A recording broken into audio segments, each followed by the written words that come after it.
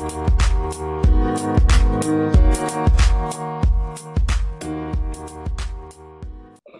welcome to another edition of the Opposing Points podcast. I'd like to welcome Frank McCormick, founder of Chalkboard Heresy. Frank, how are you? Thanks for joining. Good. Thanks for having me. It's great to be on. Awesome. So I just want to start out with a little bit about yourself and why you've chosen to speak up.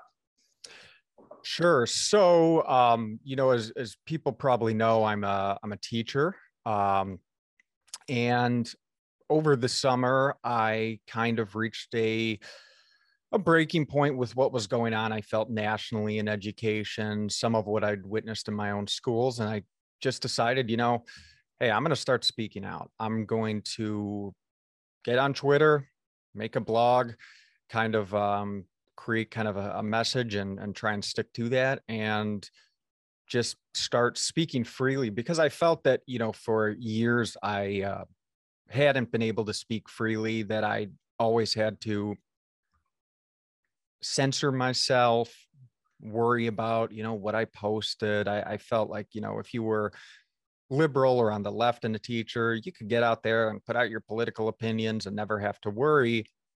And I felt for myself, I had to be very conscious of that, who can see my posts and who knows how I feel about these issues. And I'd had a few experiences where people had, an administrator, you got to think about what you post and the community's politics here. And I had gotten one time I engaged with, a friend of a friend, and they reported me and said, he doesn't support Black Lives Matter. And he said that they're, rioting and looting's bad. And so, I was always kind of worried about that. And I think I got to this point where I was just tired of it. And also reached a point as a teacher where I felt, kind of burnt out, beat down by the system. And I was like, you know what, this is just too much. And there's a cost to being silent. And I just didn't want to do the game anymore. I didn't want to just go along for the next 25 years and collect a paycheck and go into work and, feel like I wasn't being authentic to myself. So I said, you know what, this may get me fired, but let's just go, because, enough's enough. Yeah, it's definitely a scary thought, because it's your livelihood that could be at risk just simply for believing something, which never, like, probably since the Red Scare, when everyone was accused of being a communist, did people really have to fear being fired for their political beliefs in the United States?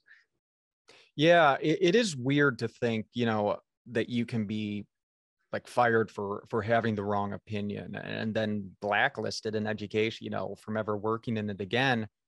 They even when you for a while I thought, because my school district, there's a lot of dysfunction, there's a lot of toxicity there. It's a large urban bureaucratic mess. And I thought maybe, I'm not happy. Maybe I'll apply to some other schools. And, I'm getting through these questions, and they're ideological screening questions. And I'm just like, I can't do this anymore. And at some point they're going to find out, like, you can't keep that part of you a secret. And I don't believe there's anything wrong with having differing viewpoints. It's not like I'm getting, despite what people say, I'm not getting out there and saying, racist comments or that I support white nationalism. I've argued against those things, but they're going to frame it however they want. And so I'm, I decide when I'm going to, I'm going to do this. So I might as well go big or be quiet. And so I decided to just kind of, here's who I am. Here's what I'm saying.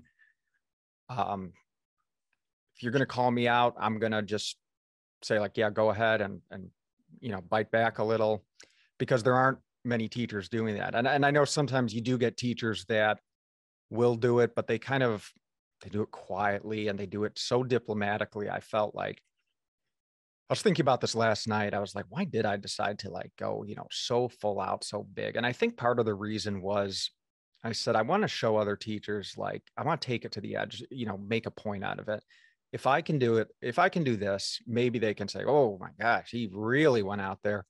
Maybe I can speak up a little. And so I kind of created like a symbol and a brand too, because I said, look, even if I get fired, I want it to mean something, to be symbolic, to people be like, you know what, I'm a heretic too, but I'm going to embrace it. And yeah, I had a very different approach. And I think, some people, not everyone agrees with it. Some people think like, hey, you should have come in there quiet and mellow and this and that. And I'm like, yeah, well, that's kind of who I am too. I'm a kind of a big personality, and I just felt that I wanted to do it my way, and to test the limits a little. I think sometimes it's kind of an act of protest too. Sometimes when you do acts of protest, you're purposefully pushing and keeping people on their edge and feet. And it's kind of in a way worked, because my district, I don't think they know what to do. Mm-hmm. I think they're used to kind of someone does it quietly and they can pull them in and they can scare them, or they can get them to resign because of a comment. And I don't think they were expecting me to just like go full out and when I got threats or something, go on video and be like, yeah, I heard, this is going around, and come on, let's bring it on. And so I'm sure that it's been discussed, but behind the scenes, and how do we do this? And they've probably thought about like constructive termination options, but Mm-hmm. At this point, I'm just not afraid anymore. Yeah, I want to go back to something you said regarding white supremacy. So I think I think it's really important to distinguish, like, I think of supporters of, for example, the former president, people lumped everyone into being a white supremacist. Yes, and I'm sure there are a few white supremacists, or I'm not sure the exact number that do support him. Just like there are probably quite a few white supremacists that are against teaching of or the pedagogy, which we can go into, of critical race theory in schools. But I think the key difference I would attribute is to that they are, and they kind of say like it's anti-white, like they call it, even in the liberal media, they call it a white lash, like what happened here in Virginia.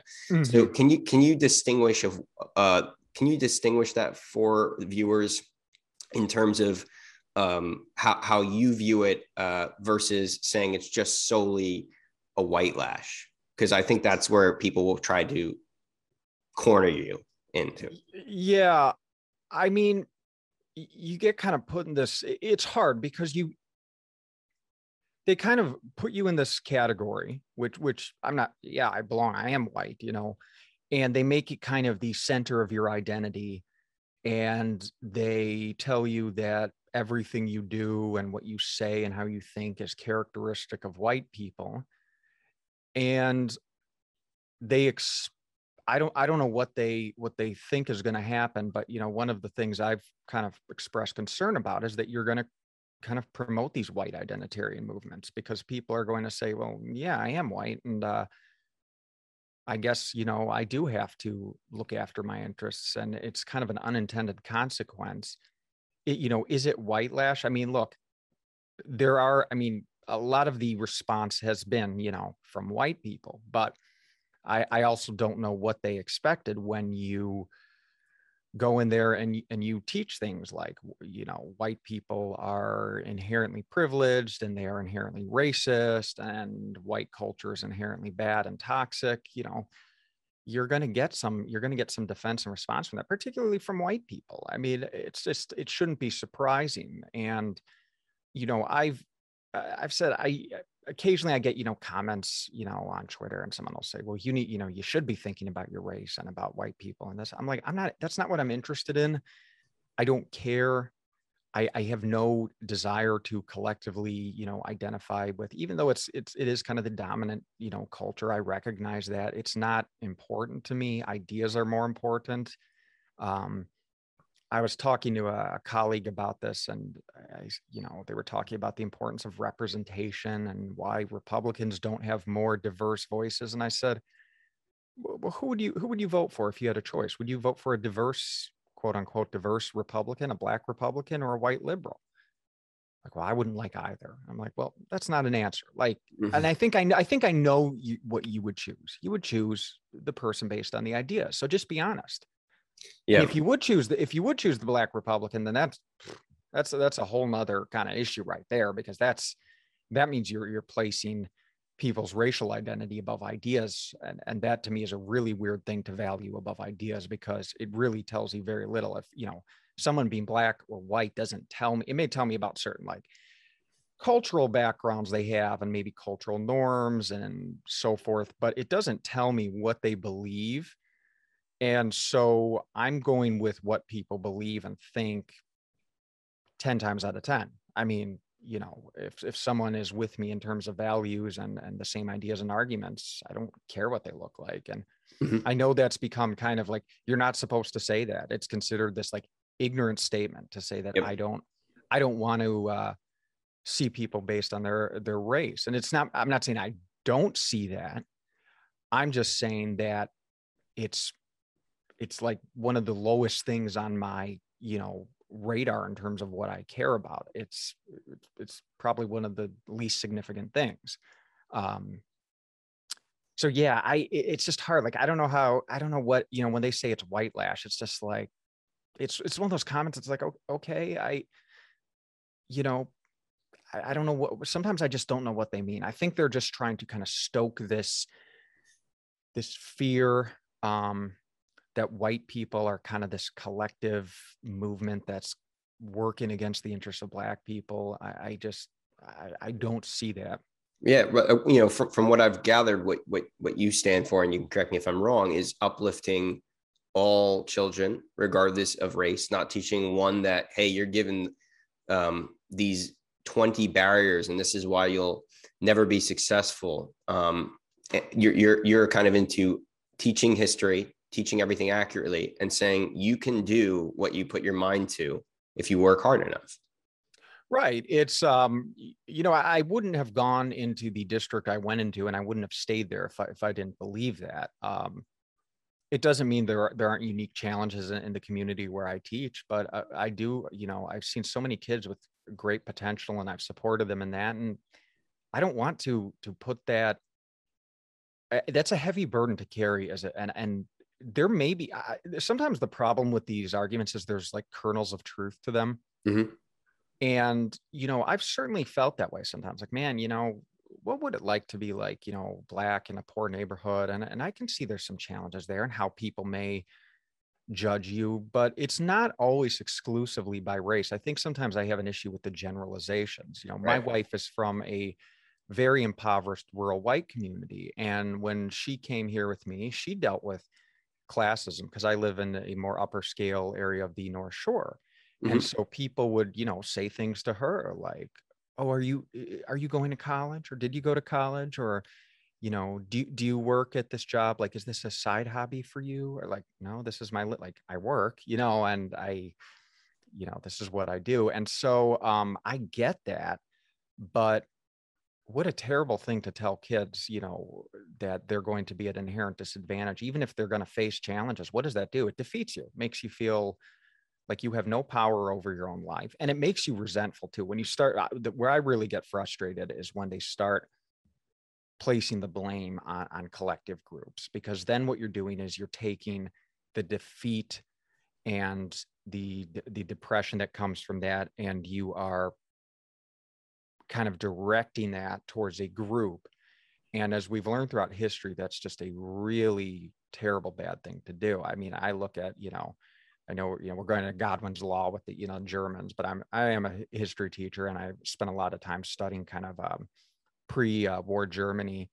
And, you know, did the Germans have like a lot of legitimate complaints and a lot of difficulties? And were they, you know, in some ways, did they get kind of a raw deal from the other European powers? Sure.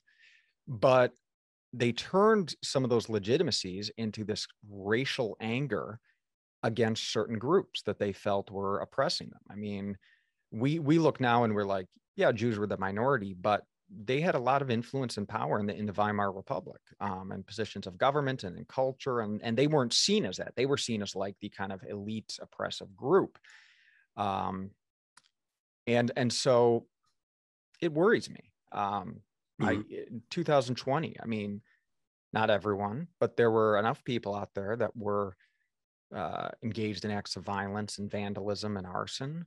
And I do believe that many of those young people had been taught or learned that someone is to blame for their problems. And that made it a whole lot easier, I think, to burn down someone's business, because then it's not an individual that has a family and that you may get along with. It's a rich white person. It's an enemy class, and they deserve it. Well, what's funny is someone that was arrested in one of those things was from the town I'm from, which is one of the wealthiest per capita. She's in, going to private school.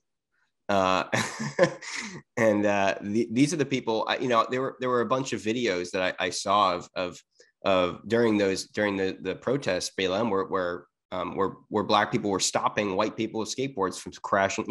Everyone was participating, and they were peaceful parts of that protest that involved largely Black people, right? Mm-hmm.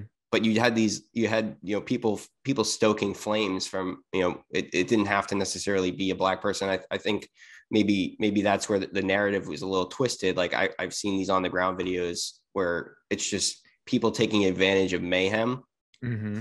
And distracting from the actual cause that people are marching for. Right? It is interesting, because even historically, a lot of populist radicalism begins with kind of the intellectual classes, mm-hmm. and is kind of stoked by the intellectual classes and ends up kind of catching on amongst the kind of larger population. I mean, you look at the Russian Revolution and the French Revolution. A lot of, the radicals were well-to-do intellectuals that kind of created this movement and helped to kind of stoke populist flames, and directing that kind of populist anger and energy towards their end goals. Mm-hmm. It wasn't, oftentimes, yes, it's almost like the population, the disparate masses become kind of a bludgeon for them to use. And I've definitely seen that, a lot of the most radical people leading this movement are, educated, middle to upper middle class white kids, mm-hmm. or young white people or college professors. And, yeah. One of the things I was really interested in was your name, Chalkboard Heresy. Sure. For students taught whole language, they might read it as hearsay, but it is heresy. So I was religious for some period of time of my life. So I'm curious about, in your post, you talk about priests in crisis of faith. I'm curious about what makes it a religion in your view, because when I think about religion, we talk about like original sin and mm-hmm. stuff like that. And I think at some point it becomes a religion from an ideology, right? Like you can be a religiously fanatic libertarian or right. liberal. So to you, like what makes you kind of take that jump?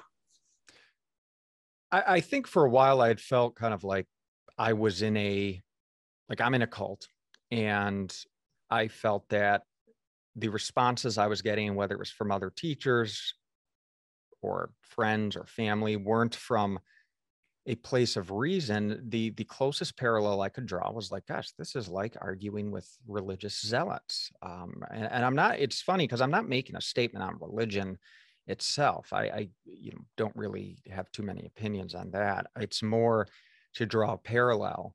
I think it's an orthodoxy. I think this kind of whatever you want to call it, critical social justice. I use the term, wokedom, the woke church. I kind of try to stick to a metaphor and language I think helps people understand it. It fits a lot of the components of what constitutes a religion, with the exception of supernaturalism, but who knows, that may not be far behind. I kind of joke, we saw in at some of these protests 2020, the washing of feet, where you had white people wash mm-hmm. the feet of Black people. I'm like, gosh, it's not stretched before someone starts claiming like spiritual visions, and you never know.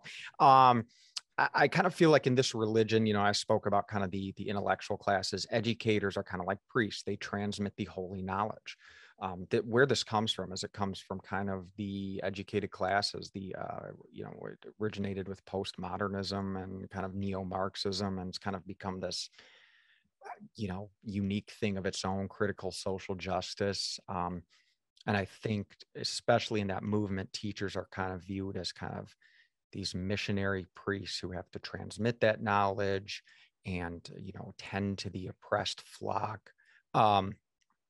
You have sins like, whiteness and racism. They talk in language of America's original sin. You have a component of salvation, confessions of racism or collective guilt, and to, become saved from that sin, they have ways of that. Anti-racism training. You have, these, to use the metaphor, holy texts, white fragility and how to be an anti-racist are kind of now read as like these gospels that they're just true. Belief in sacred things and acts. You have kind of the formation of sacred groups. A lot of times the way they speak of the indigenous people is like with this holy reverence, and the LGBT community kind of becomes, and Black people kind of become sacred just by virtue of being a minority group. You have elements of martyrdom to it, where when you have these kind of viral incidents and even when you're like, wow, that what happened wasn't right and that was wrong, they become kind of seized upon as opportunities to create a martyr for their message and movement. And we saw that with George Floyd. He became a martyr for their cause. It wasn't just about him. It was about what this says and what this means and how we can use it. And, you even see kind of these ways of quote unquote worship evolving, the raised fist as kind of a symbol, kneeling, and I kind of said, like, the places of worship to them are kind of like schools and higher education. I think that's why, I said, what I'm doing is kind of heretical and I'm a heretic. It's heresy because in some ways that's what it feels like when you speak out against this in schools. The reaction you get as a teacher is like, you're not just, that's heresy. How could you say that? You're going to get discussed. And I think schools, because of how they view them as kind of these institutions of social salvation and teachers kind of as these missionary priests, they kind of work to protect that sacred element by getting rid of people that are heretics or that become apostates or, what have you. So for me, kind of creating that name was kind of a way to send a message and to also kind of embrace it too. I'm like, spent a lot of time, the past few years trying to convince other teachers, hey, I'm not actually a bad guy. Hey, we can. And then I just said, you know what? Fine. I'm a heretic. I'll embrace it. If I'm going to burn, so be it. Yeah. I think something you said about kernels of truth is a really important point, because I think going back to the movement, I think people were really on board with, hey, this stuff can't happen with the 9 minutes on the back of the neck. And there have been cases where parallel cases where these things were done to people that were not Black, maybe white, Hispanic, where they were shot and killed while they were sleeping, kneeled on the back of their neck. There was a famous case, or famous to me, I don't know if it was on the mainstream news, but where in a hotel, this guy had a BB gun and the police officer made him crawl to him. Yes, I saw that. Yep. And to whoever's credit in that movement that's calling it out, like, bravo, I agree. These things shouldn't happen. But when we start to break it into the identity politics of it's white police, is this and that, when you can just look at it as maybe there is a policing issue with escalation of force, militarization, a drug war that arguably has caused more harm than good. I think that's where you win people, and they had people on their side. Right. Yeah. When I saw that video, and I think people should see it. I mean, that video to me, what was worse than the George Floyd video. That was someone crawling on their knees and gunned down. begging for they're their life. Yeah. begging for their life. I mean, and I thought to myself, I said, if this person had been, black, it, I cannot imagine the type of response. We're not talking about like, as bad as, the knee thing was. And, there was at least like some sliver where someone could say, well, maybe he didn't, I mean, I don't know. I'm not saying I agree with that. I just don't know what to think, but there was like, at least this like, well, is it a legitimate restraining tactic? And they discussed that in court, but this was just crazy. I mean, this was a guy crawling on his knees, begging for his life, and then gunned down with like, a rifle. And, what it goes to show is that it's like they don't really care about the issues they say they do. They care about how they can use them. They couldn't use that to advance their narrative, to advance their kind of political cause. It's terribly cynical, and it's really evil when you get to it. I'm not saying they're evil, but I'm saying a lot of their actions and behavior just reek of this. Mm-hmm. Because I think it's pretty easy to demonstrate, like if you're trying to demonstrate police brutality and systematic and oppression by police, you would show all the instances of it, right? Like this is happening to everybody. Yeah, and it needs to be stopped. Maybe it is happening more to African Americans, but regardless, this is a problem, and we can all unite around it. But the identity politics of it all is kind of twisting people against them when what they stood for originally is not necessarily a bad thing. Right. Oh yeah, exactly. And there's no room for nuance or discussion. Facts. A lot of people aren't aware about the statistics on unarmed police shootings, and there's some uncomfortable conversations in there. I've had students say, well, I say, how many unarmed police shootings of Black people do you think there are in a day? And then some of them will say, dozens, or I've heard hundreds from high school students. Mm-hmm. And I have to tell them, there's 13 in a year, and it's not saying that like, well, that's right, but it's also not saying, there are times when you do have to use deadly force against unarmed people, because being unarmed doesn't necessarily mean you won't either become armed, because you do not want to be in a struggle when you have a gun with a person who could potentially have the upper hand, because then they have a gun. So there's a lot of nuance. I think it's because this narrative is really overblown, and we don't talk about things, crime does matter in terms of you have to sometimes adjust. The police interactions oftentimes are a function of kind of like a crime rate in a certain area. So you can go into a certain area, you could look at like an Asian community and a Black community, and you could say, well, why are there, there's so many more of these issues? Well, if there's no real crime problems in the Asian community, what you're going to have is you're going to have less police interaction with civilians. And when you have less police interaction, you have less opportunities for these issues to arise, because that's when they happen. And even when you have,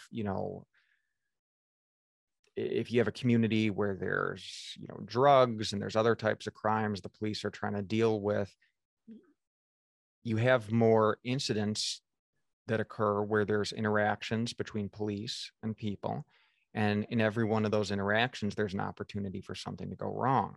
So it's unfair to just kind of look at it and just say, well, yeah, police are just targeting these people, targeting Black people for no reason. A lot of times if you go into these neighborhoods, and innocent people do get caught in the crosshair. That's the tragic thing. But if there's a significantly higher crime rate and they have to deal with that, it's a mess. The issue of police interaction, especially when you talk about like in minority communities where there's high crime, it's kind of an unfortunate reality sometimes that when you have poverty and crime, we send police in to deal with it. And that gives more opportunities for these interactions to occur. And sometimes they go very poorly. It doesn't justify them. It's just sometimes it just happens.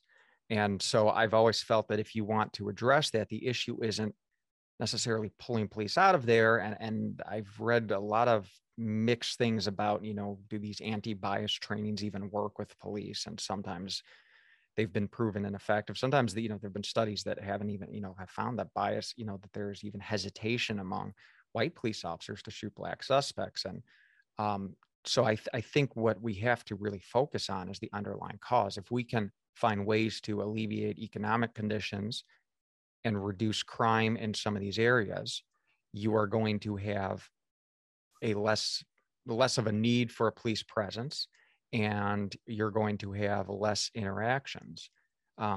I think it's very complicated, and but you can't have those discussions because people want to catch you in a gotcha moment, or they want to throw some kind of argument at you that you're not making. Oh, well, you're victim blaming. So, like what does that serve? Like I'm trying to have a conversation.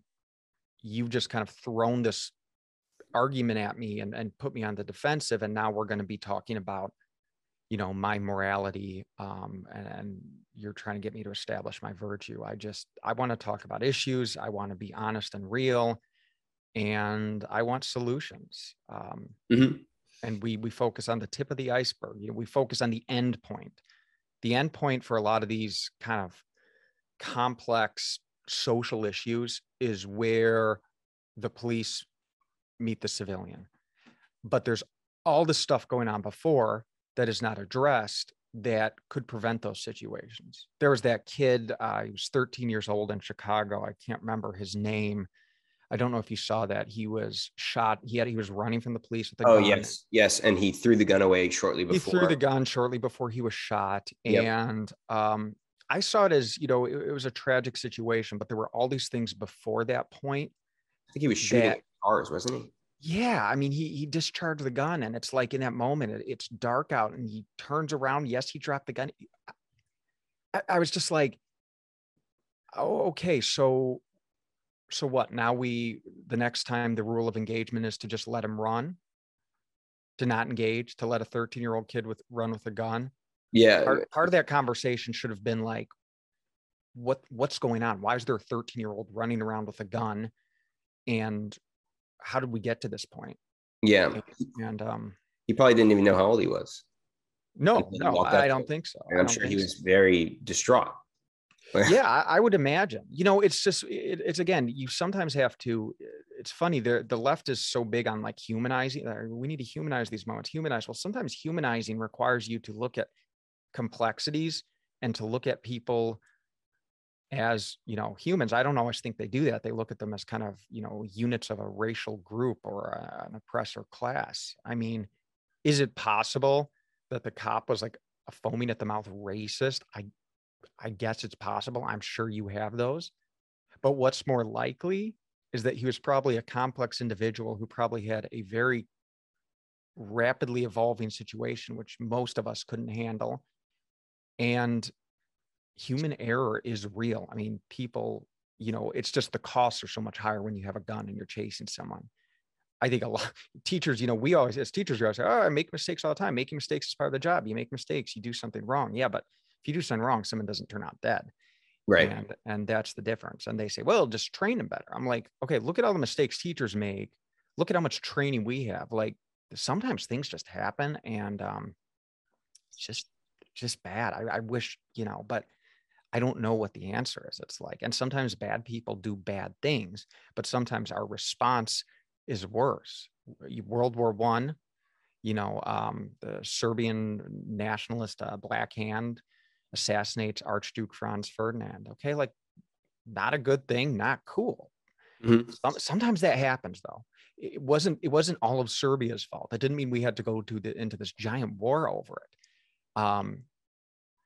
That's me as a historian. It's not trying to be dismissive. It's just trying to mitigate further damage. I always want to say, like, all right, cooler heads, guys. Like, before we go burning down stuff and protesting, let's, So one of the things that I really enjoy about following you on Twitter is the materials that you publish that are literally, demonstrating things through what you refer to as the pedagogy, right, of critical race theory, and all over with the Young Victory, it's saying, oh, critical race theory is not taught in schools. I don't think that you deny that a class on critical race theory is it's not taught as a class, right? But right. I think it's helpful for people to understand how it is taught, sure, through that lens. Yeah, It really exists primarily as praxis, which is, the practice of theory. And that's a big part of what critical race theory is. I'm not going to come out and say that like I always knew what this was and that I was like, well, of course that's critical race theory. But I spent a lot of time learning about it before I started speaking out. I bought all these books on it. And I was like, I know this. I recognize this. Like I knew what it was. I just didn't have a name for it. Oh, so this is where it comes from. So this is what this stuff is called. And so I think for what it did for a lot of people is it gave a name to it. And you're right. Critical race theory is not explicitly taught. You may not even, hear it mentioned. But I use the analogy of the scientific method with a doctor. It's one of his tools that he uses throughout his practice. He doesn't say, I'm going to be using the scientific method now when I go over your lab reports or investigate this stuff. He just, uses it kind of as one of his tools. And critical race theory is the same way. It's a tool to interrogate race in American society and institutions. And that's where you see it exist, is being used kind of as this analytic lens to investigate problems in the school district, how they frame curriculum for students. So they've definitely, kind of contorted things and misrepresented people's argument by saying that critical race theory is not being taught. I think they know that's dishonest. So one of the things that they're pushing is like, oh, it's not taught, it is taught. It's a white lash, right? But in theory, right, we have the theory of evolution, we have the Big Bang theory. Would there even if they were to like, yeah, we're teaching it, but we're teaching it as a theory, would there be anything inherently wrong with that? I think in the age group and the context depends. I think if you were to, if it was part of a sociology class or a legal class, sure. But you have to open it up to kind of a critical examination and present, both, as teachers, you kind of have to play this role of like a facilitator of conversation, and you have to play devil's advocate a lot and challenge students. I mean, that's at least what I do. Even if I agree with something, I'm going to kind of ask students questions to make them justify their argument. So I don't think that's inherently wrong. But I think the problem I have is how it's being implemented kind of as praxis, as application, and it is becoming the lens through which problems, like you have it on the administrative kind of level where critical race theory manifests as, let's look at all the racial disparities in the school, automatically reduce it to an issue of racism or oppression and fix it from that angle without even, questioning the presuppositions. You then have teachers, and I don't think actually most of them know that, like, they're, because for a long time, I didn't know the influence critical race theory had. I knew, even when I was younger, maybe, and was hearing certain arguments and like, kind of like, oh yeah, that makes sense. I didn't know where they came from. I just kind of was like, oh yeah, white privilege and white supremacy. And a lot of those originate from critical race theory or have been influenced by it. So teachers don't even actually really know most of the time where the ideas they're promoting in class and how they're framing things comes from. And so when some of them say, well, I'm not teaching critical race theory, they may not really know that that's where it comes from. It's, it's like if you were teaching, you could be teaching some racial kind of propaganda that you may not be aware came from Goebbels or Heinrich Himmler or Adolf Hitler. I mean, you just, unless you know the history, but you could still be like spewing it off and promoting it. Mm-hmm. You could be promoting, scientific theories that are just bunk. So I do like, yeah, it is not often being explicitly taught, and you may not realize it, but I have encouraged teachers like, hey, here's what it is. Here's the presuppositions it rests on. It exists. And I also think there is one of the problems is there are some people too that then call everything CRT, and everything is not CRT. I'm almost at the point where I'm just like, I think there is power in labels, and it is important because we know before we lack the language to characterize what we didn't like we knew it. So someone say, what's your problem? And you'd go off on this rant like, I don't like this and that, and DEI, and my kid came home talking about this. I have this problem with this. And they're like, oh, so what are you against? Well, now we can just say, critical race theory. That's what I'm against. Mm-hmm. And I think the next part is I really encourage people to, which they should, but okay, so you know how to describe it and you know why you don't like it, be able to define critical race theory a little better and kind of work on your arguments. I don't think that the arguments are inherently wrong. I just think people Yeah. need to become better at making them so that you can fight what it is you don't like. Yeah, I think that's important to think about because most people are not necessarily investigating in the form of long form discussion like we're having. Right. You go on whatever MSNBC, Fox News, and you have a couple minute hit, and that information is really useful. But to argue based on not such a long discussion and to really look into the books behind it, long form discussion can really better inform your opinion. Because I'm no like I recognize we all have some sort of emotional reaction when we hear things, and then we kind of use our logic to justify it. So I think we really need to question, why we feel things about this. So like if I look back on what I learned in school, I learned about Japanese internment camps. I learned about the various exclusionary acts to prevent people from different countries from entering, like against the Chinese. You learn about slavery. You learn about Jim Crow. So that to my understanding, that stuff is still taught. Is there an additional layer to that CRT adds that takes it from beyond learning history and its implications to something more nefarious? Yeah, CRT, I would say when people, whether they realize it or not, are teaching through that lens, it frames these historical events probably in a different way. So it's not so much about, it becomes kind of a broader issue of like white supremacy culture and this group versus that group. And it often ties it into kind of a current narrative. It's very concerned with like bringing the past into the present and drawing these parallels. So I don't know. It's obviously, present is influenced by the past. But CRT, for example, may, when it looks at Japanese internment, it may make the argument, well, this is a classic example of white supremacy.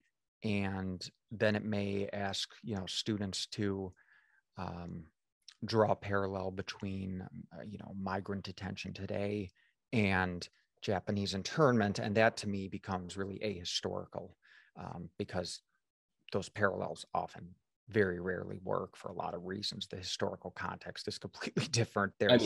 Those people were also legally here. Right. And they were legally here and they were actually targeted because of their ethnicity, not based on their legal status. So right, there's all these different things, but CRT oftentimes really provides kind of this nice, neat little package to put everything in as part of a larger narrative. I mean, it's two presuppositions it rests on. Our American society and institutions are inherently racist, and racism is a normal, everyday occurrence. And so everything has to, build upon and support those foundations. And then CRT is also this practice of interrogating race. So, when sometimes what it looks like is it's really simple. A teacher that has students do some sort of racial analysis of power between white people and black people in regards to some issue, based on the idea that American society is racist. And you're like, oh yeah, that we've seen a lot of teachers doing that stuff. Well, that's CRT. That's kind of both building on its presuppositions, and that's the application of it in the classroom. Now, people will say, well, what's wrong with that? And that's where I really want to get into, because it's not just enough to say, well, it's CRT. Why is it wrong? Well, presuppositions need to be challenged and examined. And any kind of theory that just rests on unquestionable presuppositions, I have a problem with. So when they say racism is normal and I disagree. Like, it's actually not socially acceptable at all. There are very few places where you can safely be a racist. Even like a conservative company, you cannot, for example, I don't care how conservative like the organization you're working for is, if you walk in there and start using the N-word, you're going to be fired for good reason. Yeah. And so like this argument that it's like normative. And so then they have to redefine things. Well, it's like micro racism, microaggressions. I'm like, okay, well, I don't know that that's necessarily is racism in all cases. Maybe in some cases it is, maybe in some cases it isn't. And then they say, well, racism doesn't even require intention. It's, you know, it just requires disparate outcomes. I'm like, okay, I completely disagree with that, because racism does require intent. Like, you know, either, you know, you can't, maybe subconscious, maybe conscious. But the idea that just because something plays out differently for two groups of people, that there was automatically some sort of racial bias in there, it's just nonsense. So I'm just like, right now, I'm just getting into these presuppositions, just questions people need to ask. Mm-hmm. So how are we going to bring a lens for interrogating race into our classrooms when we can't even have discussions about the presuppositions it's built upon? And when students, like, one of the first things, if a teacher is going to talk about white privilege, the first question they ask should be, is there white privilege? And if students immediately jump on board and say, yes, yes, yes, you need to challenge them. You need to set up a debate, and you need to help equip them to look at, you know, the different arguments for and against it. It's really easy, I think, as a teacher to sometimes, you know, students are making your point for you that you naturally agree with and just want to go along with it. But I think the challenge of being a teacher, and what you should do, what good teachers try to do, is they try to distance themselves from that and say, hey, you know, sometimes I would even say, since, okay, look, I may agree with you, but I'm going to present the other side to you. And I may kind of like put them on the spot for 10 minutes. And a lot of times they'd have fun with that. And what about this? What about this? And they'd say, what do you think? I'd say, you know, I don't know anymore. And a lot of times, you know, people think I have like actually really strong beliefs on these, that like and some things I do, but sometimes I'm like, yeah, I don't know. It's like kind of like I'm thinking about it all the time. I don't know. What I'm really pushing back against is the certainty from which people argue. And when people, sometimes I'm just a contrarian. People make these arguments and they say, well, what do you think should be done? What do you think's the cause? I'm like, I don't know. I'm just like, but I want to have that conversation. I'm just pushing back against your kind of like moral rectitude and your absolute certainty about these things. Yeah. Again, I think it goes back to what you said, kernels of truth. Everyone has kernels of truth, and no one has the complete information. Right. And that's my problem with this kind of woke movement, is it possesses, you know, as they see it, the truth. They say that we're teaching true history. I mean, who speaks in terms of like absolutes of truth? Religions do. Gravity, you know, and some philosophies, gravity, scientific laws, but these are not laws of science. These are not unquestionable. And they should be questioned, even if you don't like the question, even if something, I mean, you know, as a teacher, I believe everything should be questioned, even if it is so commonplace that it's like, you know, we don't give it a second thought. You should give it a second thought. And sometimes you'll be surprised. You know, people just take it for granted that racism is just this normal everyday thing now. And there was even like some recent research that came out that actually found that there's a great article in Psychology Today, and they kind of go through some studies and found like, wow, it's actually bias. Like, you know, and they were doing these kind of like research studies with like revisiting kind of like job application studies and doing like blind surveys where they asked people about living, you know, next to a neighbor of a different race, and there was no way to collect the data. And they were like, wow, this actually is, you know, they saw, you know, 4 or 5% case of bias or discrimination. Now, okay, I'm not saying ideally it should be 0, but 4 or 5%, that's an aberration. That's not normative. Normative is 60%, 70% when it's a majority kind of opinion. So like their words, they say racism is normal. No. That's actually not normal. If something only happens, you know, one time 20, that's not a frequent common occurrence. There's things that happen much more that we wouldn't, you know, consider normal. I probably deal with rude people more often than that. You know, you might deal with 1 in 10 people throughout the day who are rude if you're in customer service. That doesn't mean that all people are rude and that rude is the normal standard for our society. It just means that some people suck. Yeah. I mean, yeah, just go, you know, try to cancel your Spectrum service. Right. Right. I'll make this argument, you know, with if not to go too off in a different topic, but people talk about, you know, the gender and the trans kind of ideology that goes with that. And they talk about, you know, sex assigned at birth, and they'll say, well, there's variation, you know, some people are born intersex. So, you know, we don't want to say that sex is binary. And I looked at, like, for example, the statistics of the number of people that are born like intersex and trans, and I compared that to the number of people that are missing one limb. And the people that are either missing a leg or an arm or multiple is higher. Mhm. And I said, so in your health class, I was actually talking to a health teacher. I said, do you teach students that not all people, like that the definition of people having two arms and two legs is not scientifically valid? Do you, if someone talks about like, oh, people have two arms, do you go into this like side rant about how actually there's many people with different types of limbs? No, you don't, because there's variation, but you kind of know there's a norm too. And it's like the same thing. Like, why is it then with the trans, where there's actually less, you get all uptight when someone dares to suggest that there's primarily two genders, two sex? I mean, so I don't know.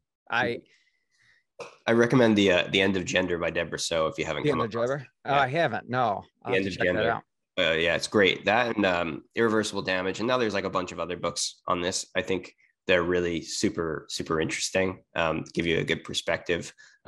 She's like she's a former researcher or something like that. Super interesting book. Again, it kind of goes back to like we're so divided on almost every issue, with each side taking some kernels of truth. So, you have a lot of people proposing like, oh, like liberals and conservatives, like let's separate the country. Let's, we've done this before, right? Like, how do you engage with someone who is, let's say, pro teaching this way, right? As Frank Cormack, how do you engage with them? How can we do that on a national level? And is this a solvable problem, or do we need to look to alternative methods like other schools? Because it seems like this is largely a public school, although, I think Megyn Kelly's private school in New York was also teaching some of this stuff. But how do you solve such a stark divide in values? Right. Well, yeah, it's funny. I just had this conversation yesterday, and someone said to me, I said, Frank, like, chalkboard here, so you're not going to reach people in the middle. And I said, you know what? Or the left, or you're not going to reach liberals. I said, I spent a decade trying that as a teacher. And I said, you know where it got me? I was still the bad guy. They actually had even less respect for me. The more I argued, the more they, hated me and thought just like, oh, how repugnant I was. No matter how much I tried to, say, hey, I agree with that kernel of truth. It didn't get anywhere. So I said to myself, okay, before we can even get to that point, what's the problem? The problem is that people that disagree, and maybe they're conservatives, maybe they're disaffected liberals, whatever, they're too afraid to speak out. So the first thing we need to do is we need to get the message to these people to wake up and pay attention to what's happening in your schools before we can even begin to engage the other side, because they don't respect us. Mm-hmm. They don't fear us in any regard. We fear them. We fear losing our jobs. We fear being canceled, that we don't stand up to them. And in some ways, they only kind of like, and maybe it's just people in general, when you see a kind of a group of people starting to stand up, you're like, okay, maybe I have to re-engage and change my approach. Right. So my argument was, okay, well, I'm going to get my message out to the people that are susceptible to it first. We get together, we make education kind of the primary focus, and maybe it's mostly conservatives. Okay. We stand together on this issue. We're not going to be canceled anymore. Teachers are going to get together, whether they're libertarian, conservative, or disaffected liberals, and we're going to stand together and support each other. We're going to speak a little more loudly, a little more freely. And then the other side might say, okay, we can't just cancel and fire all of them. And they're pushing back. Mm-hmm. So maybe we do need to engage. And then you can have that conversation. But the way it's been has been basically like, one little quiet mouse kind of like raises their hand and boom, they smash them out. And so we need to kind of come together, the mice, and, form a cat and say, all right, like, sit at the table with us. We're going to talk. We're going to tell you that some things are unacceptable, and we can negotiate, because that's what negotiation is. There's an exchange of power. And to come to that table, there has to be some of that. And then we can have conversations and we can decide it. And if that doesn't work, you know, I've also said, well, public education just may have to be abolished. And we may have to go towards like a universal voucher system where people get to choose their own schools, because it's really unfair if you don't like what you have, you know, I disagree when people say you don't have a right over to what your kids learn. Well, you absolutely do. You do have a right of what you want to teach and transmit to your children. It doesn't mean you own your children, but part of being a parent is you get to make that decision, and within reason. Obviously, you know, there are cases where we can say, like, you know, you have to respect certain rights that all human beings have, and you can't violate those on your children. But no one can, if you want to raise your child as a Christian or a Muslim or a Jew, that's your right. And so when schools kind of tell you, well, actually, we're going to raise them this way, I think that creates huge cultural tension. And is it a fight worth having? I mean, obviously they think it is, because they can kind of, you know, influence the future of the electorate and the country through controlling children. But Right. I think, you know, giving people a choice takes a lot of that away. And then we have to relearn how to become a tolerant society. I'm not just talking about like racial tolerance. I'm saying tolerance to certain ideas, even if we don't like them.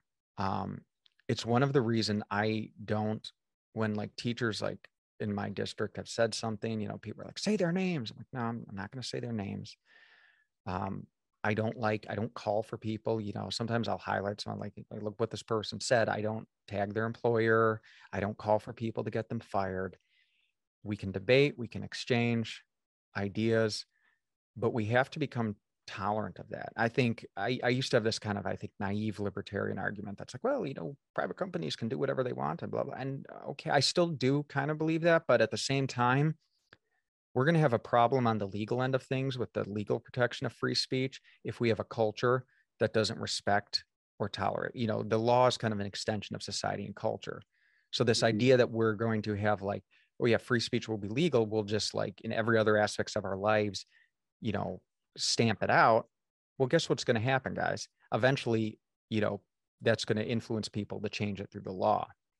So I think it's really important we have to change that culture. And I get the argument that, like, you know, if you go out on a racist rant and you're working for a company, you represent them. But I think there has to be a little bravery too when things are not so clear. And there's many, you know, most of these instances of people being canceled and fired are not for like these extremely obscene behaviors. 99% of the times they're things like, I can see what they're saying. Oh, that's controversial. Maybe it's a spicy take, but I think like people can handle that. Like, and I don't need, like, if I'm like shopping at a store, I don't need like the people there to like agree with me on things. Or I don't, if I'm hiring a company, I mean, I've done business with different, you know, it's like with like Ben and Jerry's, like I disagree with their politics and like, don't buy their ice cream anymore.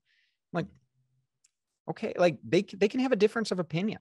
And I don't necessarily, I mean, I'm sure there's an argument to be made, you know, about where they put their money and so forth. And I get that, but just being okay with that and not feeling like everyone needs to think like you. And yeah, it's really it's a bigger underlying social problem. And yeah, I'm sorry, you go ahead. I wanted to just touch back briefly on something where you mentioned universal vouchers. And one of the things that I've been curious about is, right, we have this system of public schooling where you go to a school that's in your neighborhood, right? Or close to it, unless you choose to go to a private school.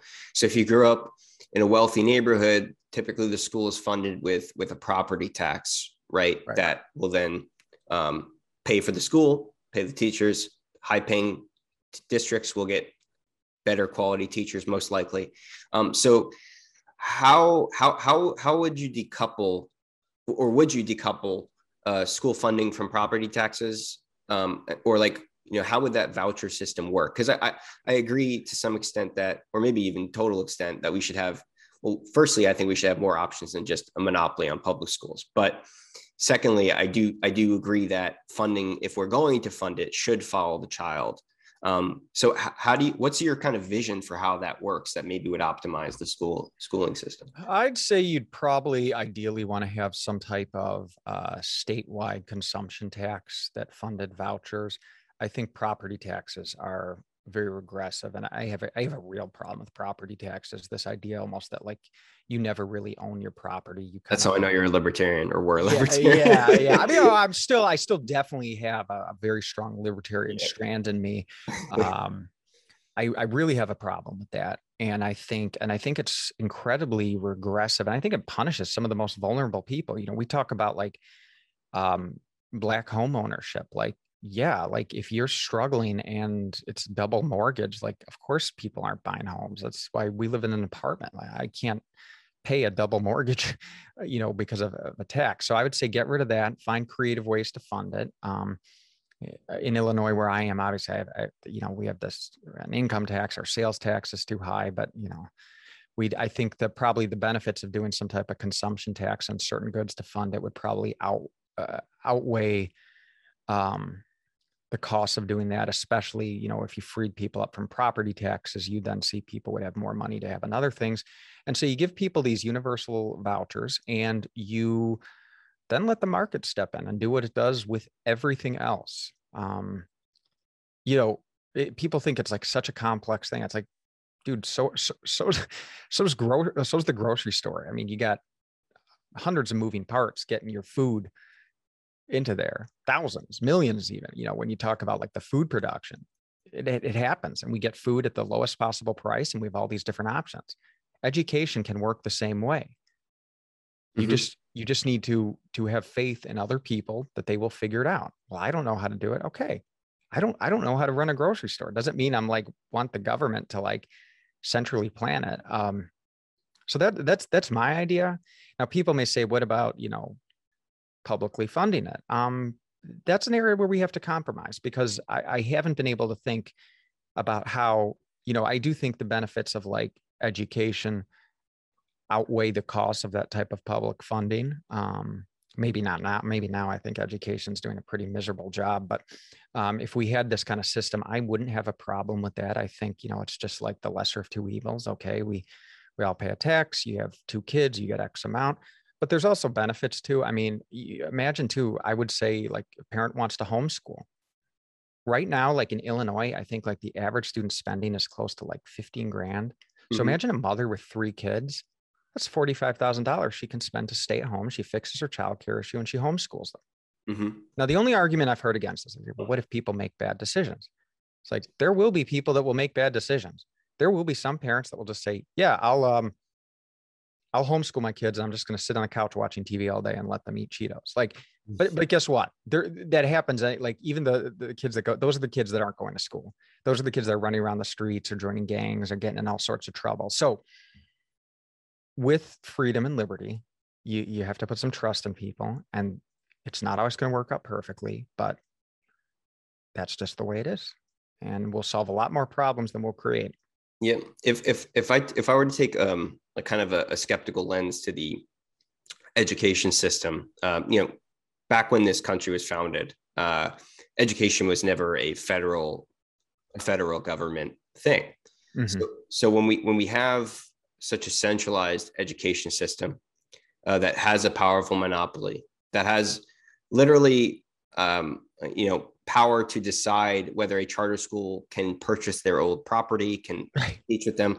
You know, it's like Coke telling Pepsi that they can't have their old factory and just selling it someone else. You know, there are so many barriers, right, to keep this in power. My last guest, who I'll be posting soon, you know, we call it the Leviathan, to go back to, you know, some biblical references, right? So the Leviathan of government has its own interest in growing, right? So there is an inherent benefit to government, I think, to teach kids about this stuff, even though government, you know, would be the creator of the inequalities if they existed, because of the various discriminations that they've created and done.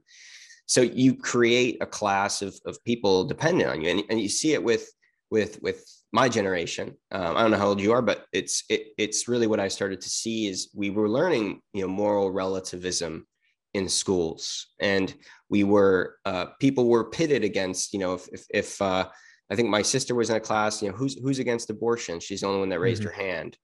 And, it's singling out people. We live in a system that feeds itself. Right. And so my kind of concern is that this is the tip of the iceberg. I think this war is, if you want to call it a culture war, we have to do some real convincing, because the people in school today are going to be a lot more than the people that were educated before, and may be like, hey, let's not make this, let's all be, they're changing the paradigm of the makeup of society from an ideological perspective. Kids can't even read. I was taught phonics when I was 3 years old. I was always in advanced reading. People can't read. Hearsay is heresy. Right. Like, so that's what makes me worried is how will these kids that are already, we're seeing results, I think, with smashing stores with skateboards and all that. Is it something that they're just going to grow out of? Or do you have any greater fears about where we're going to be in 10 to 15 years? Yeah, I have a lot of really deeply rooted fears about where this goes, partially based on seeing how sometimes these things, and there's no formula, but sometimes how these things have played out through history, where one day people are saying, come on, we're prosperous, this would never happen. We have a strong traditional culture that promotes these values. And the next minute, students are executing their teachers, or people are being put in camps. I mean, look, I hope it never comes to that, but I think it would be naive to think that we're immune to that. And I think it would be irresponsible not to consider it and prepare, and then try and do everything you can to prevent it. And I don't usually talk about this because I don't want to sound like a nut job, but in 2020 I bought a gun and ammunition and started building a supply kit, which became really useful during COVID, actually, storing up on some food, because I worried about a period of social instability where things were not business as usual. And, I had a family then, and I said, what if people did come to my house? What if there was violence in the streets? What if I had to, not that I want to be a part of that, but if I, was trying to get my family to safety and it was me or them, like, can I protect them?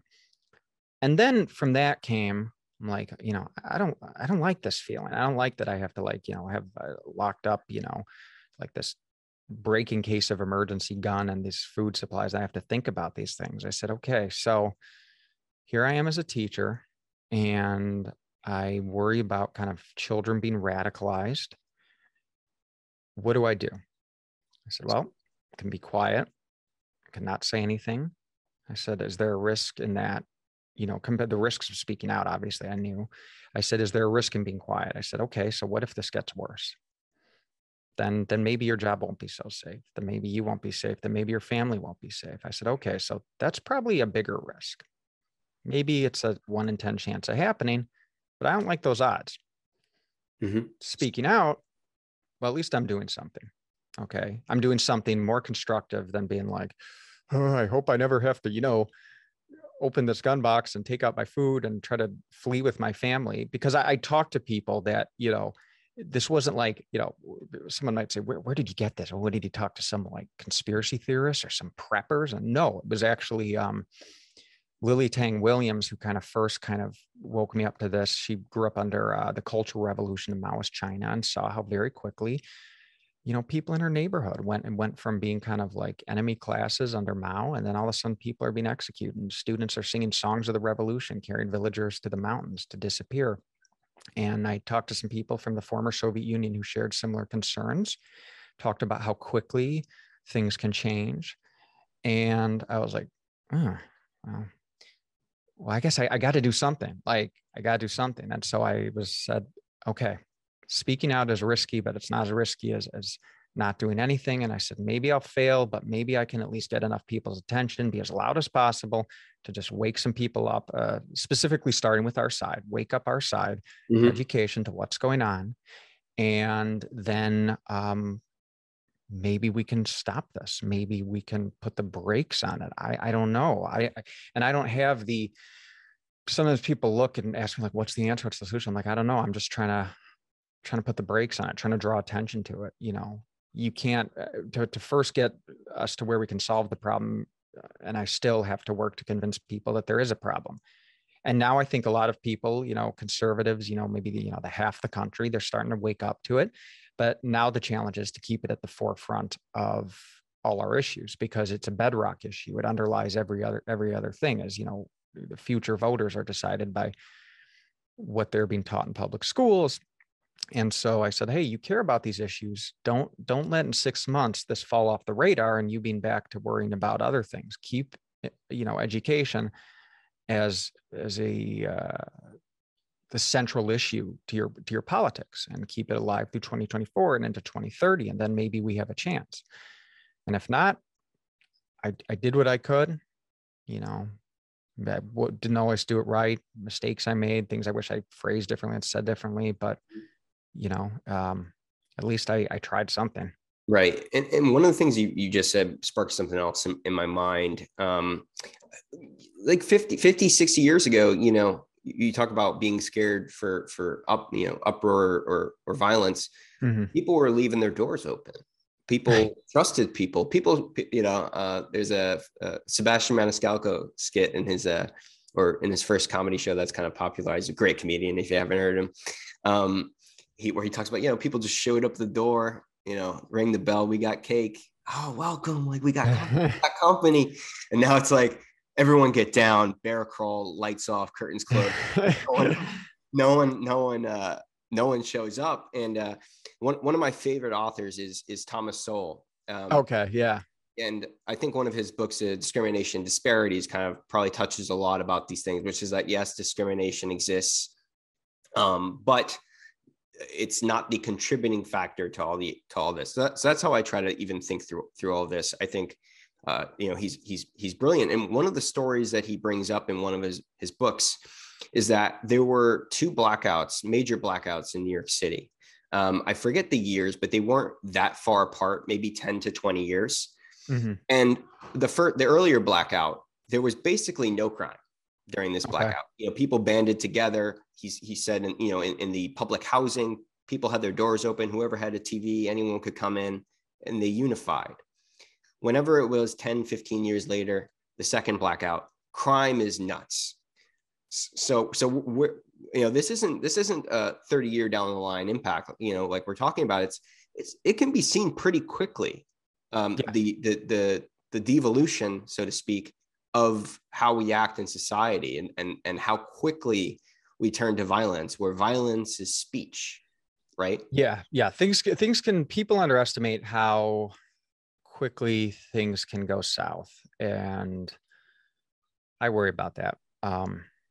Which is why I kind of think, you know, from a political perspective,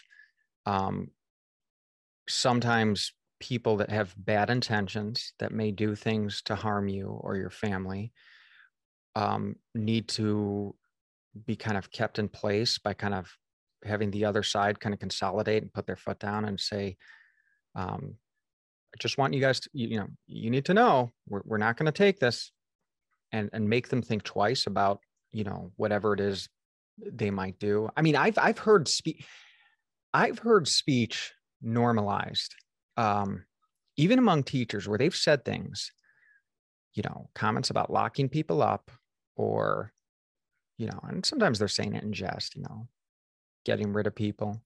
I'm not saying that, you know, I mean, they do all this alarmist talk, like, oh, the right's fascist and stuff, but they talk about, you should just arrest all the Trumpers and throw them all in jail and no try. They're you know, now they're calling, you know, they're terrorists, they're insurrectionists, they're this and that, you know. I don't know. It's not far to go from that to like something worse. Or even if you feel that, if you hate the other side so much, you might be willing to overlook it. You know, if conservatives are racist, fascists, and I don't know, someone did propose something, you might say, well, I'm not going to say anything against it. I don't think at like this point that'll, you know, I think that it would create such a mess. I do think there would be enough people standing against it, but it doesn't mean that things can't get bad. And I think we are part of a moment too. I just hope we can keep up the energy where people are starting to press that, say like, you know what? No, I'm not going to be scared anymore of speaking out. You're seeing more and more people come out and do that and resist cancel culture. So maybe there is some reason to be optimistic. For me, it's just a question of how far is the left going to push and how much are they going to tolerate? Are they going to back down a little when they see people resist, or are they going to go full force? And then what underlying other things come into play, like what other kind of economic conditions exist at the time. But that's why education worries me too, because I think to myself, like, gosh, if this becomes the predominant ideology, if we don't win this and this is what children are learning, we might get into a situation where one day we're literally outnumbered by people that just have completely different values that came from kind of what were once these esoteric kind of philosophies and now are kind of mainstream, trickling down from higher education into public education into children. And then you look around, you're like, wow, the population's changed because of how they've been educated. So that's the risk too. Yeah, I think fascism is a big concern. I think from the left and right. If talking from my perspective, we largely live in a fascist society, because federal government and Tesla, federal government and Google, we have the government, or Amazon, we have the government propping up businesses, working with them in kind. Small businesses get crushed. If you talk about the minimum wage, where Amazon loves the minimum wage, and why does the minimum wage need to go from $7 to $20? Why has the standard of living gone so bad? Because of the government's, or the Federal Reserve, which is as federal as Federal Express, prints money. So it creates these societal problems that we see now. The Black family was experiencing so much prosperity and gains back basically up until I think the Great Society, or the LBJ programs. When the minimum wage was instituted, it harmed disproportionately Black teens.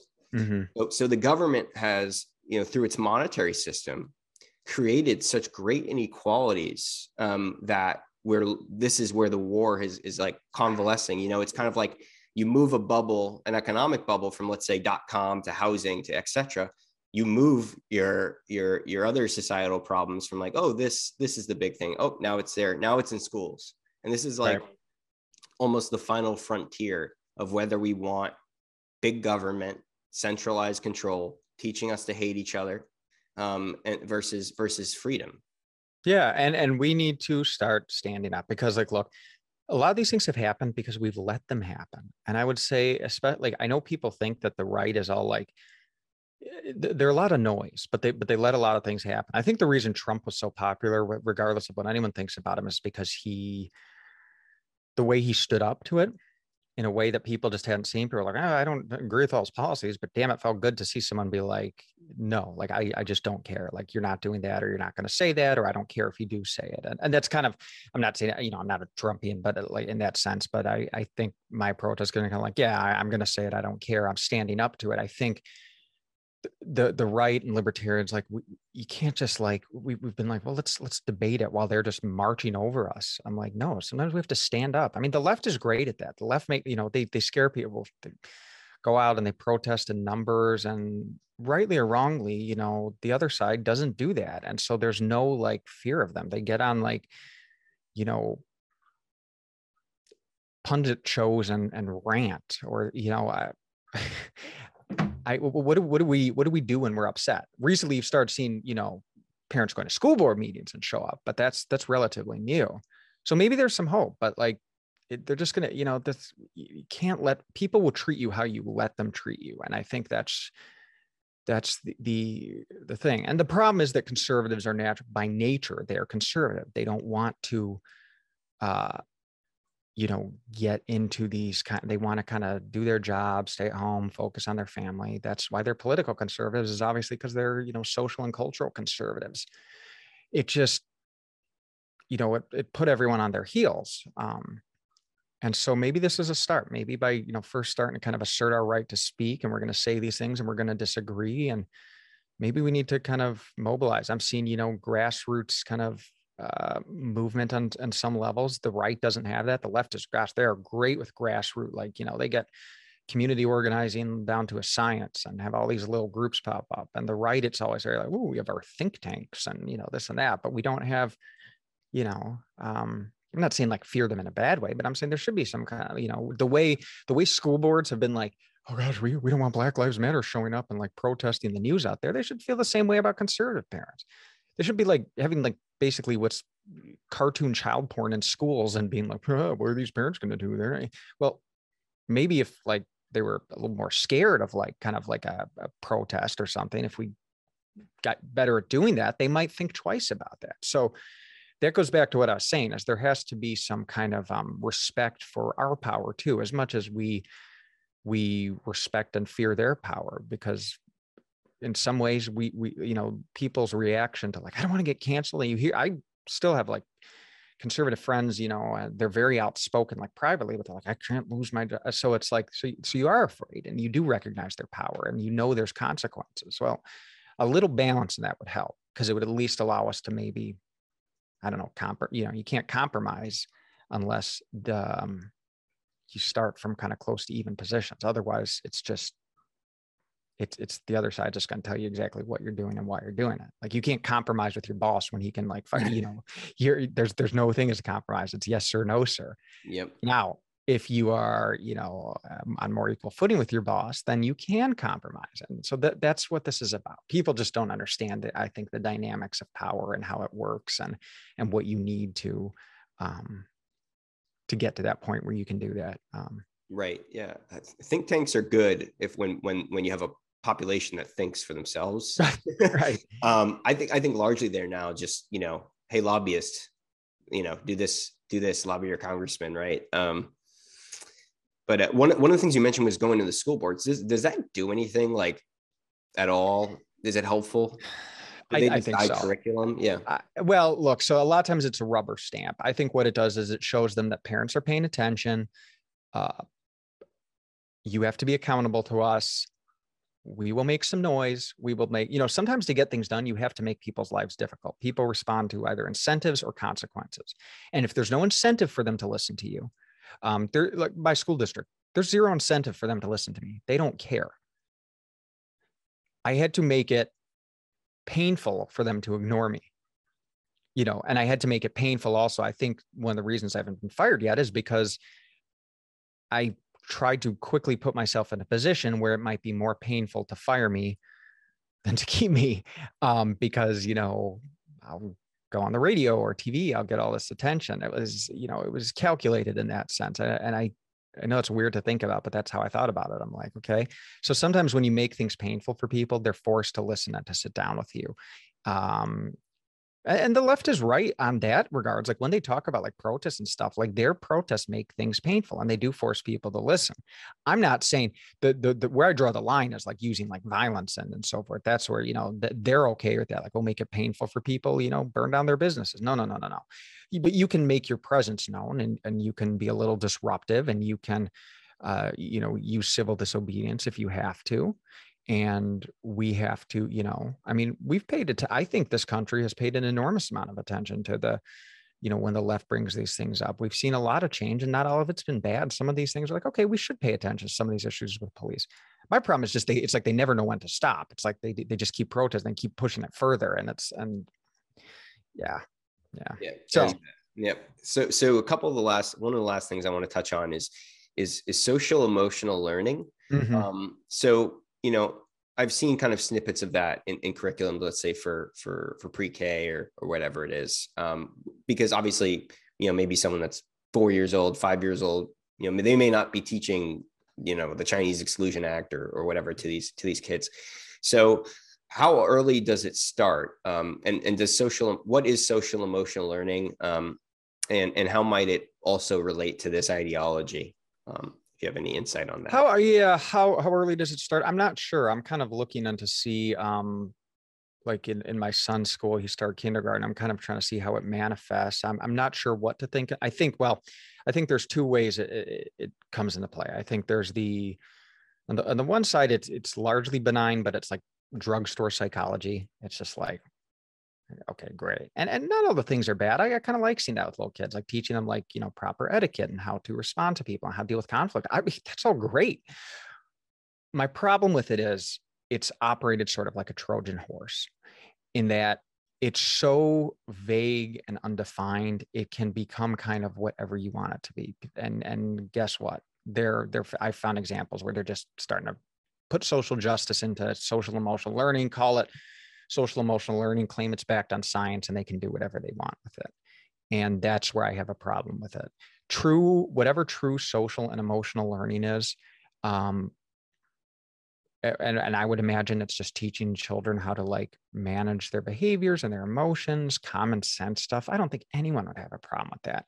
I think you have a problem when you look at like social and emotional learning curriculums and they start to then talk about like social justice as a component. You're like, whoa, wait a second. Like this isn't what I signed up for. This isn't what I said when I supported like teaching children how to socialize properly,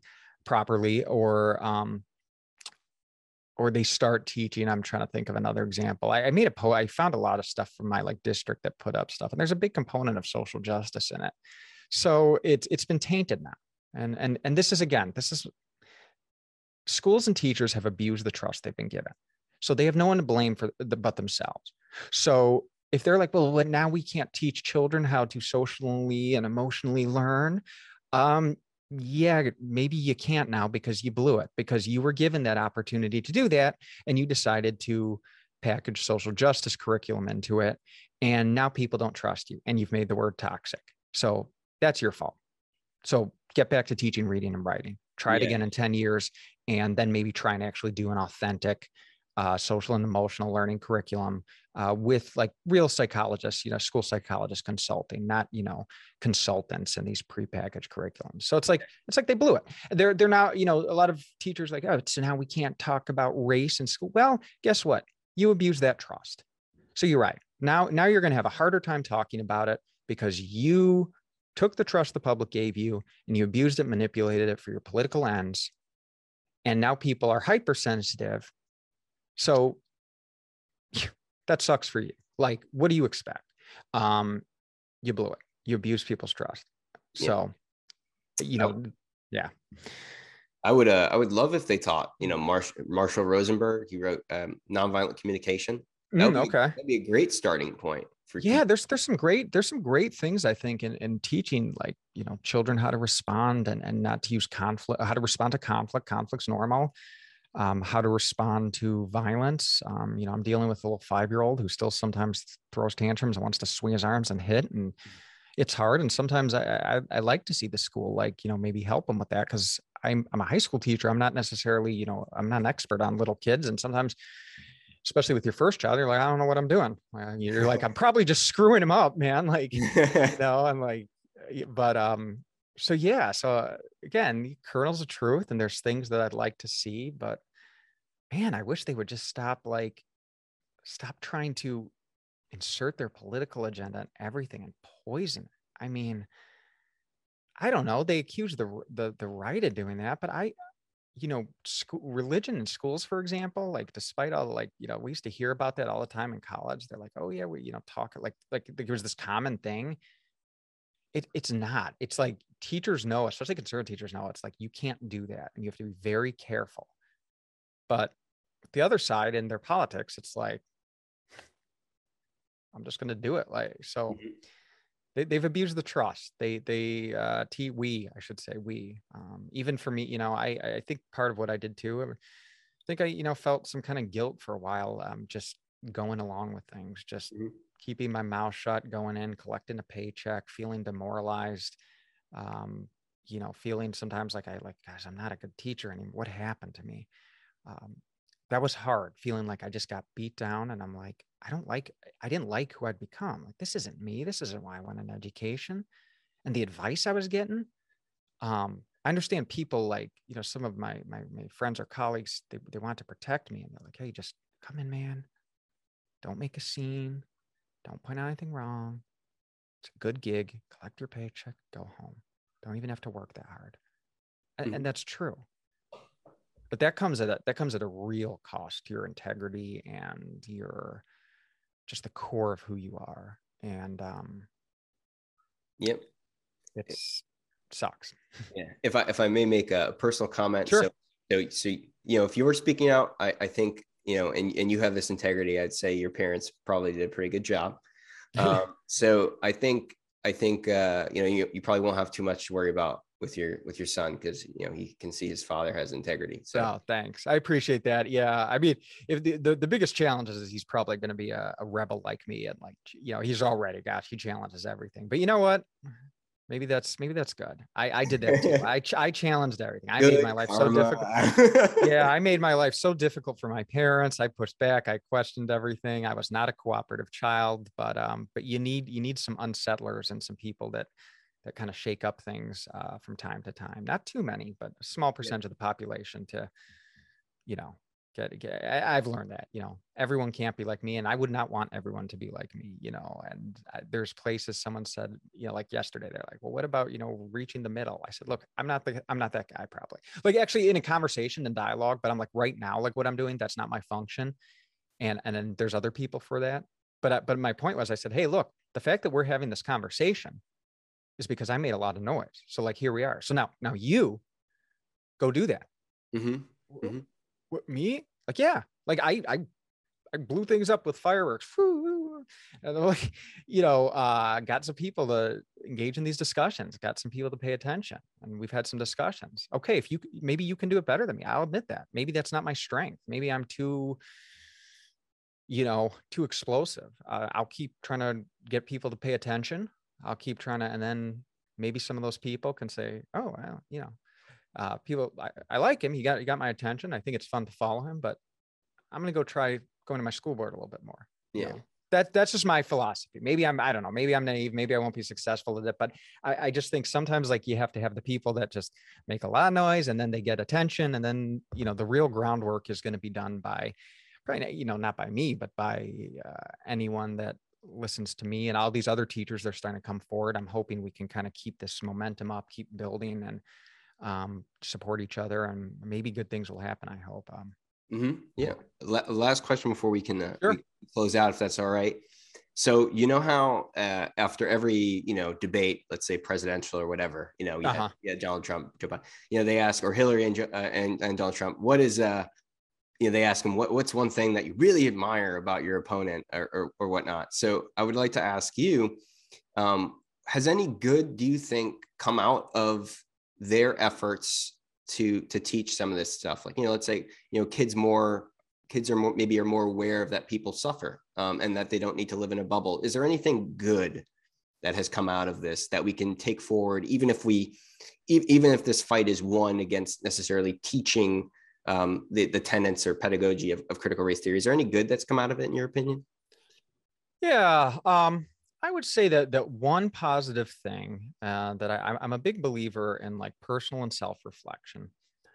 And I do think they incorporate an element of that. I may not agree with it, but they ask people, unfortunately, it's usually like white people, reflect on your privilege and power. But like sometimes you should reflect on like your circumstances, and you should reflect on how other people live, and just do it without the kind of collective lens and the kind of antagonistic lens. I don't think it's inherently bad to sometimes like look at people and be like, yeah, I can get that. I can see why that would be hard. I can see there are probably people that like, if someone talks to me on a personal level and says like, oh, I felt judged by this community and stuff, like get that, empathize with them, talk about it. I just don't like the way it gets extrapolated into these larger narratives and it starts blaming people. And again, I'll go back to the example of like my wife, where she grew up, and coming here, she has definitely experienced like a degree of marginalization and comments people have made, that are very class-based. I mean, some things like, why don't you go to college? Are you not smart enough? Like people that actually say that to her, and like, hurtful things. And, but it's never been, it's like you listen to that and you talk about that and you try and focus on, well, that's not all people. And, she could have very easily gone a negative way with it and had like this class resentment and I hate these people, but she doesn't. She's like, yeah, there's some people like that in this town. Most aren't. Most are good. And you try to connect with them on a personal level. And then that's what I tell my students too. it's very easy to remember, like, the one white person that said something negative to you, but our brains naturally forget the other 10 examples where that didn't happen. So sometimes, I think maybe this is an example, a way we can kind of promote racial healing is have those conversations. A student tells you that, listen to them. That was horrible. I understand that, but also help, kind of do some cognitive processing with them. Are all people like that? No. Can you think of 2 times when maybe a white person did something that surprised you? And so, oh yeah, well, these students, then they really, changed my, okay. How do we incorporate that into our understanding? Like, that's good. Like, that's like good, like cognitive behavioral therapy. I'm not an expert on it, but that's, I've done some myself. There's like ways of like working these things in and processing them. And I think maybe we just need an alternative. I know like Chloe Valdez, like doing like her own kind of version of like working with, like, she calls it enchantment, and this idea. And she focuses on like white students too, who have been like, she talks about like preventing kind of like white identitarianism by focusing on the real kind of disillusionment and disconnection many young white people may feel like, well, who am I now? If I am this racial group that you're pointing out, where's my place? And am I a bad guy? I don't want to be that. And so she's like trying to connect people to healthy identities. I don't think there's necessarily anything wrong with that, but I think that's Peterson's place in as well for a lot of maybe disaffected men. Sure. Yeah, exactly. Finding ways to, it's not that men are toxic or that masculinity is toxic. It's finding ways to build it healthily and not hate yourself because of it. You're not an oppressor because, I agree. I like Jordan Peterson a lot. He's definitely has a very, I think, inspirational, positive way of kind of like looking at things that's balanced and fair and helps you kind of constructively do something better.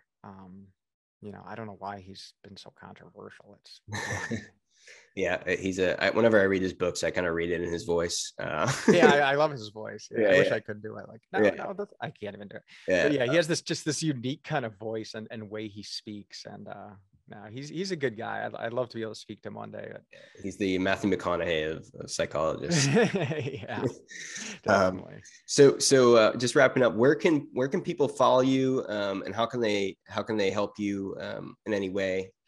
Yeah, at this point, I'm just like, just come follow me. I'll respond to your DMs, engage with me. I'm just, trying to build a community, and I like working with people and talking to people. So if they go to Twitter, that's where I'm like most active. CB as in boy, Heresy, HERESY. www.chalkboardheresy.com. I admit I haven't been as active on there, but I do have some blog posts, and people may find them interesting. I'm also going to be doing some writing at Chalkboard Review, which is also on Twitter, and they have a website. And so I would just say follow teachers like us, engage with us, ask questions. Sometimes, really, it sounds silly, but like, when you retweet like a teacher and teachers get excited, it's like a way of just being like, you're kind of amplifying their voice and standing behind them. And sometimes you can make a difference. Maybe what we need to do is, when teachers are automatically canceled, maybe we need to start what the left does: call the school districts, make it painful for them to just fire someone because they did something we disagree with, like wore a MAGA hat, or who knows, or said they don't agree with Black Lives Matter or the political movement. My God, like, it's just crazy. So maybe that's how we can support teachers, and just being active and coming to their defense. And I'll try to do that for other teachers too, and I'll try and do that for students and parents. When we need a community, when they come after us, we, hold the shields up and say, you're not going to do that. And if you're going to try, we're going to make it uncomfortable for you. Maybe we will show up and protest at your school board meeting, get the media there, and have some tough questions for you, because they've done everything through kind of subterfuge. The schools like to do things quietly and without much attention. They like to pull people into back rooms, get them gone, resign, move on. And we got to stop that. Yep. Frank, this has been a great conversation. I was really excited to talk to you and get your perspective. Thanks. So Frank McCormick, Chalkboard Heresy, go follow him. Thank you for joining this episode of the Opposing Points podcast. Thanks for having me. I really appreciate it. It was a lot of fun. Thanks.